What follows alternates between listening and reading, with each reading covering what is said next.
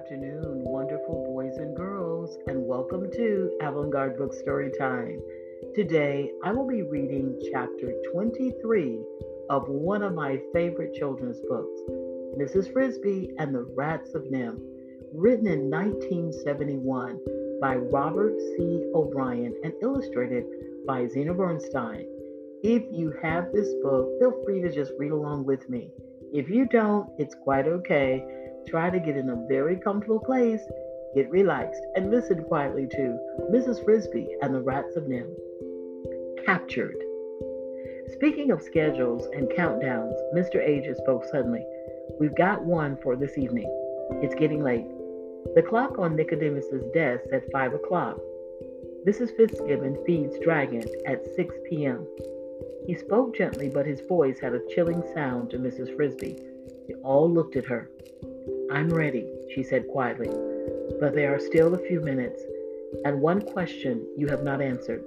Why did Jonathan never tell me anything about NIMH or any of the rest? Mr. Ager said, I'll try to explain. When Nicodemus and the others moved into the cave near the rose bush, they invited Jonathan and me to stay with them. After all, we had been with them for many months by that time, and at first we did. But after a few weeks, we decided to move out. We were, you realize, different. We both felt strange associating always and only with rats, even though they were our close and good friends. As for me, I wanted more solitude and less society. Jonathan, on the other hand, was younger than I and felt lonely. So we moved, at first together, to the basement of the old farmhouse where I still live. Then Jonathan met you. At a stream near the woods, somewhere, I think he said. Yes, Mrs. Frisby said. I remember. From then on, he worried. He didn't want to be secretive, but he didn't know how to tell you one thing. I'm sure Nicodemus had explained to you that the injections we got at NIMH had two effects. One of them was that none of us seemed to be growing any older at all. The children, yes, but not the adults. Apparently, the injections had given us all a much longer lifespan than even Dr. Schultz had anticipated. You can see why this would have been a dreadful thing for Jonathan to tell you. You never had the injections. That meant that while he stayed young, you would grow older and finally die. He loved you, and he could hardly stand that thought. Yet, if it was distressing to him, he thought, how much more painful it would be to you. That is why he could not bring himself to tell you. He would have told you eventually. I know he intended to. Indeed, you would have found it out for yourself. You would have seen it happening, but it was hard. He kept putting it off, and then finally, it was too late. Poor Jonathan, said Mrs. Frisby. He should have told me. I wouldn't have minded, but will my children also have longer lives? Said Nicodemus. We don't know yet. We think so, but our own children are not yet old enough to be certain. We do know they haven't inherited the ability to learn. They master reading almost without effort. He stood up, took out his reading glass, and looked at the clock. But Mrs. Frisby interrupted again. One more thing, she said. What happened to Jenner? Nicodemus said he left. He was against the plan from the start. In our discussions, he tried to persuade others to oppose it, too. Only a few joined him. Though there are some others who are still doubtful about it, they're going to stay with us and try it. The argument stayed reasonably friendly, but the last straw for Jenner was when we decided to destroy the machines. Destroy them? For two reasons. One, so that if anyone else finds the cave, there won't be any evidence of what we're doing. Nothing but broken bits of metal debris that will look like ordinary junk. We'll pull out our electric cable, our lights, and our water pipes. We'll close up all the tunnels leading in. The other reason is more important. When we move to Thorn Valley, we're going to have some hard times. We know that, and we're embraced for it. If this cave is still open, with the machines and lights, the carpets and running water still here, there will be a terrible temptation to give up and move back to the soft life. We want to remove that temptation. But when Jenner heard the decision it was made at a meeting, he really grew angry. He denounced us all as idiots and dreamers. He stamped out of the meeting, and a few days later, he left the group forever, taking 6 of his followers with him. We don't know where they went, but we think they will try to find some place where they can set up a new life like this one. I wish them luck, but they'll have trouble. They won't have any toy tinker this time. They'll have to steal their machines, everything. That worries us some, because if they get caught, who knows what might happen. But there's nothing we can do about it. We're going ahead with the plan. And once we get to Thorn Valley, I think we can stop worrying. Justin stood up. It's time to go. He picked up the paper with the sleeping draught in it. Mrs. Frisby, Justin, and Mr. Aegis walked together up the long corridor to the rose bush. Remember, when you come up through the hole in the kitchen floor, Mr. Aegis said, you'll be under a cabinet. It's low, but there's room to move. Go a few steps forward, and you'll be able to see out into the room. Mrs. Fitzgibbon will be there getting dinner ready for her family. They eat about 6 o'clock. When she's got their dinner ready, she'll feed Dragon. He won't be in the kitchen, but he'll be waiting just outside the kitchen door on the porch. She doesn't let him in while she's cooking because he makes such a pest of himself, rubbing against her ankles and getting between her feet. If you look at your right, you'll see his bowl. It's blue, and it has the word kitty written over and over again around the side. She'll pick it up, fill it with cat food, and put it down again in the same place. Then, watch closely. She'll walk over to the door and let him in, and that's your chance. Her back will be toward you. She's got to walk about 20 feet. It's a big kitchen. The bowl will be about 2 feet away from you.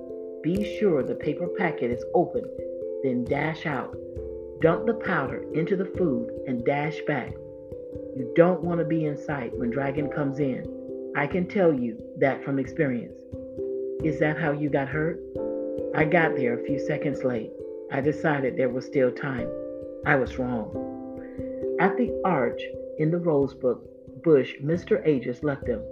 With his cast, he would not be able to climb through the hole to the kitchen. There was no point in his going any farther. Mrs. Frisby, Arrett, and Justin moved out of the rose bushes and looked around them. It was still light, though the sun was low on the horizon. Straight ahead of them, perhaps 200 feet away, stood the big white farmhouse. Dragon was already on the porch, sitting just outside the door, looking at it expectantly. To their right was the tractor shed, and beyond that was the barnyard fence and the barn itself casting a low shadow. Behind them rose the woods and the mountains to the left. Mrs. Frisby could see the big stone in the middle of the garden, near which her children waited. As soon as her task was done, she thought she must hurry to them and get ready for the move. We go under the right side of the house, Justin said quietly. Follow me. They made their way around the edge of the yard, staying in the shadows, keeping an eye on Dragon.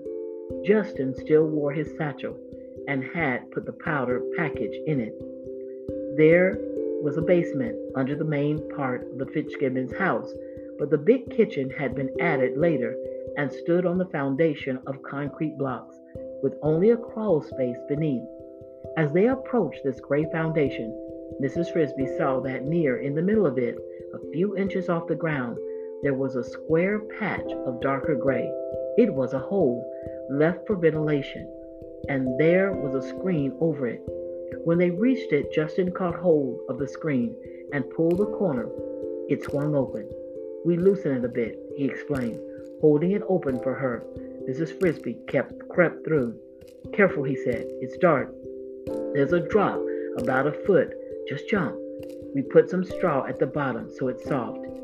Holding her breath, Mrs. Frisby jumped blindly into the blackness and felt the cushion of straw under her feet. In a moment, Justin landed beside her. They were under the Fitzgibbons' kitchen. Now, he said softly, look to your left. See the patch of light? That's the hole. The light comes from the kitchen. We've piled dirt up under it, so it's easy to reach. Come on. Mrs. Frisby followed him as they got near the bright hole. She could see around her a little. They were walking across bare earth, dry and cool to the touch. Overhead there were heavy wooden beams holding up the floor, and above those floorboards themselves. Under the hole rose a small round hill of dirt. They walked up this, and then Justin whispered, "This is as far as I can go. There's not room for me to get through. I'll wait here. Come back down as soon as you're finished. Here's the powder." He handed her the paper packet. "Remember to tear it open just before you go out to Dragon's Bowl. Hurry now. I can hear Mrs. Fitzgibbon moving around. She's getting the dinner. Be careful and good luck." Mrs. Frisby first pushed the packet up through the hole. Then, as quietly as she could, grasping both sides, she pulled herself up and into the kitchen. It was light there, but Mr. Aegis had been joking when he said the ceiling was low. There was less than an inch between the floor and the bottom of the cabinet, so that she could not walk properly, but had to flatten herself out and crawl. She did a few steps and discovered that she was trembling. "Stay calm," she told herself.